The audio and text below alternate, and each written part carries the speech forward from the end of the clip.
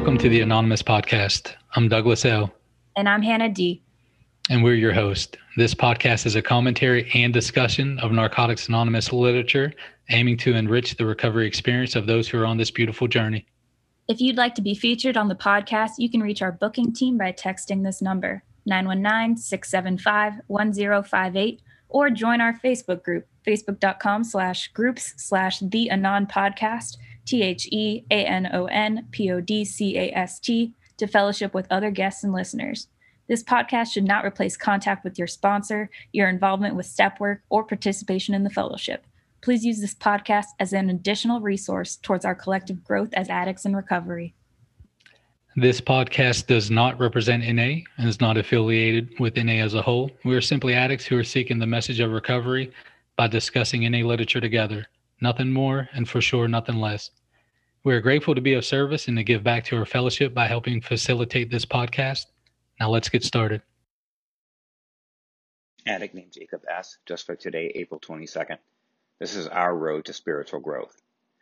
When we arrived at our first NA meeting, it looked like the end of the road for many of us. We weren't going to be able to use anymore. We were spiritually bankrupt. Most of us were totally isolated and didn't think we had much to live for.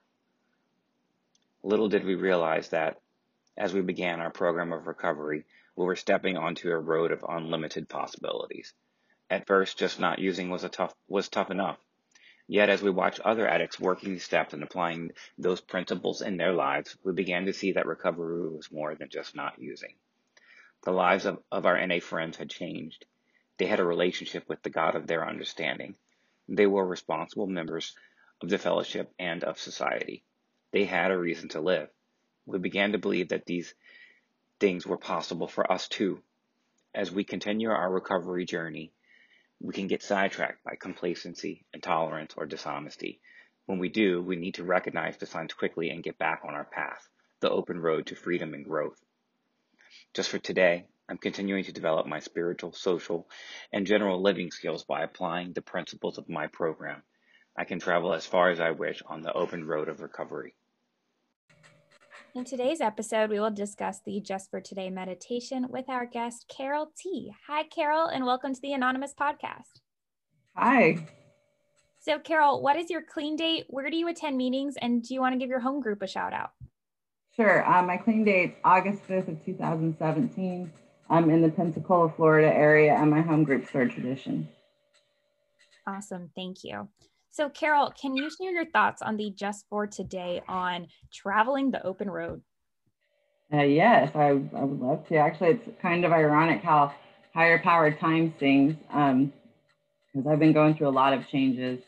Reading today's Just for Today reminds me of where I began a lot of years ago when I first stepped foot in the rooms of NA, where it talks about being spiritually bankrupt and being totally isolated and not thinking we had much to live for.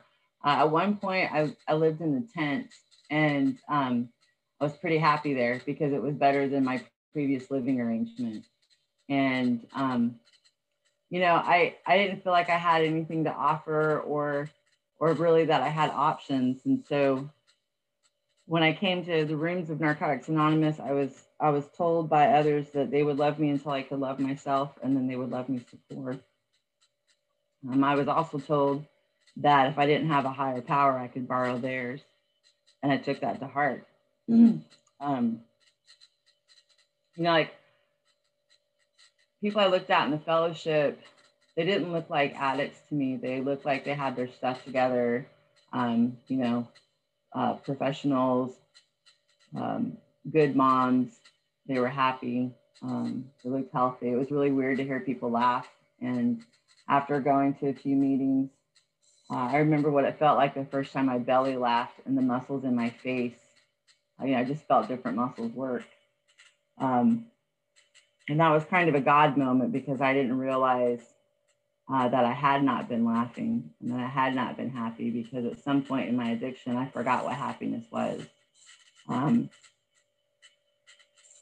So I tried to recover for a lot of years just through abstinence. I didn't really know what a sponsor was. I did not participate in group activities. When I would go to meetings, I would sit in a corner and try to be invisible. And part of me really thought I was going to recover through osmosis, through everyone else in the room. And for a period of time, I guess that worked, but it didn't work over a long period of time.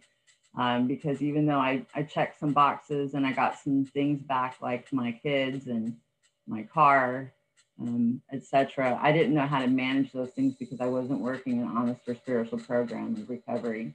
I also didn't have the network or a strong foundation that comes with having a sponsor, attending meetings and working steps and sharing my own experience, struggles and joys with another individual. So that was pretty hard to think about forever. Like, oh my gosh, I'm never going to be able to use again. Because part of me thought that once I got the boxes checked and the stuff back, that I could use successfully and manage it. And that just isn't true. Not for me. So I watched other addicts around me pursue their dreams. I've seen a lot come in and blow snot. I've seen some flip chairs, and I've seen some like look insane because they were laughing so hard. And one of them is me. My own daughter tells me sometimes I can look scary when I get really happy because I don't know, it's just an intense happiness. Clean, which is the beautiful part. What I mentioned earlier about getting some stuff back, but not working an honest program, I also lost that stuff. I lost my kids, and I'd get them back and then I'd give them away because I would not stay clean until one day my history repeated itself, and a similar incident that had initially brought me to the rooms happened again 14 years later regarding my kids. And it was at that time that God kind of spoke to me in the sound of bells and whistles, but I clearly heard all the cliches I'd heard before. It was almost deafening. I heard save your ass and not your face. And I realized at that time I had a choice. And so I texted some other individuals what was going on, and they gave me some suggestions, and they were really uncomfortable suggestions, and I really didn't want to do them. But I also knew the outcome if I stayed where I was at and kept doing the same thing. My go-to over trauma was typically using. My go-to over a hurt feeling was typically using. My go-to over a good thing that was about to happen was typically using. I had a lot of self-doubt, and I self-sabotaged pretty much everything. I would quit good jobs before I even started because of the noise between my ears. So Narcotics Anonymous has not only helped me change those things, but given me a belief in a higher power and a belief in myself, because my body is like a home for HP, just like your bodies is a home for HP. I look at it like we're just kind of vessels of doing God's will. As long as I keep self-will out of the equation, I should be okay. As far as being responsible members of fellowship and of society, a large part of my life was spent living off the kindness of others, including employment. I mean, I worked in a strip club, and so I would get mad if I didn't get X amount of dollars, but really I didn't earn X amount of dollars, it was just a peep show. And I kind of took that mindset into life with me. And a friend asked me, when are you going to stop living off the kindness of others? And I didn't really register until I was in Narcotics Anonymous and was working some steps, and my values changed. Didn't like how I felt when I would go home after work. I didn't like what happened while I was at work in that environment. And I definitely didn't want it for my children. So I also noticed and started asking myself, why do I do things that make me feel like crap the next day? Like, whether it's a hangover from alcohol, or it's, getting physically ill from drugs, or it's waking up to someone I can't stand in the morning, or it's saying yes to sex if I don't want it, or if it's spending time with a person when I should be doing something else, that I committed to, like maybe it's a play date with my kids, or or a meeting or a sponsee commitment. Like Narcotics Anonymous has helped me become responsible and productive. And I am a contributing member of society. Like paying taxes is a big deal. I mean, it wasn't a big deal for a few years because I just didn't file and I was scared. But utilizing the strength and the change that's come through writing out some steps and talking to a sponsor and other individuals in the program has taught me that, my mountains are typically molehills, and that it's okay to be afraid, because I can do things afraid today. I don't just get scared and quit. I can be scared and still do it. And I guess that's kind of a definition of courage.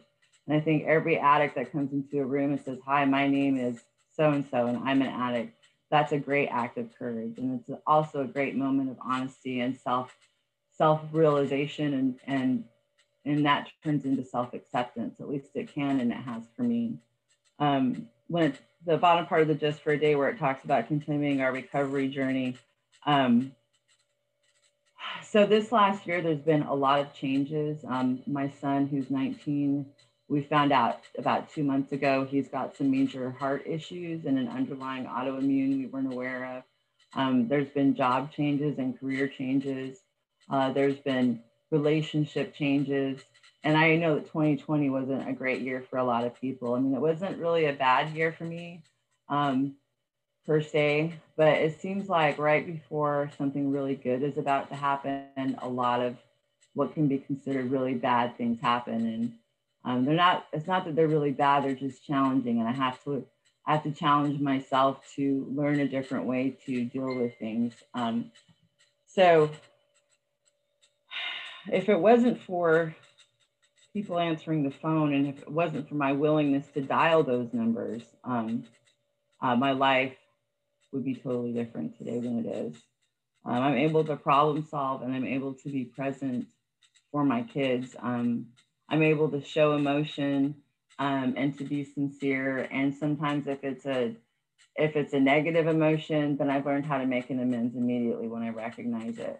I've learned that sorry is just a word if it's not accompanied by change behavior. And some people call that a living amends as far as change behavior, because it's a daily change. And I'm really grateful that this is a Just for Today program, because I don't think I would even take the first step if I looked at life for the rest of my life from this moment. I had to look at this moment and look at what's in today and try to keep it simple. So thanks for having me here. I'm really grateful to share some experience, strengths, and hope, and I'm going to keep coming back. Thank you so much for sharing. So Carol, we have a question that we ask all of our guests on the podcast before they head out. And that is, if you could talk to Carol with one day or maybe 1 week clean, what would you say to her today? What would you want her to know as a newcomer? I would hug her, and I would keep hugging her, and I would tell her that I love her and I need her. Thank you all again for spending your time with us today on the Anonymous Podcast. We encourage you all to focus on that magic 6-letter word, others, as we go out into the world. Until next time, we are your hosts, Hannah D. And Douglas L. Namaste, and God bless.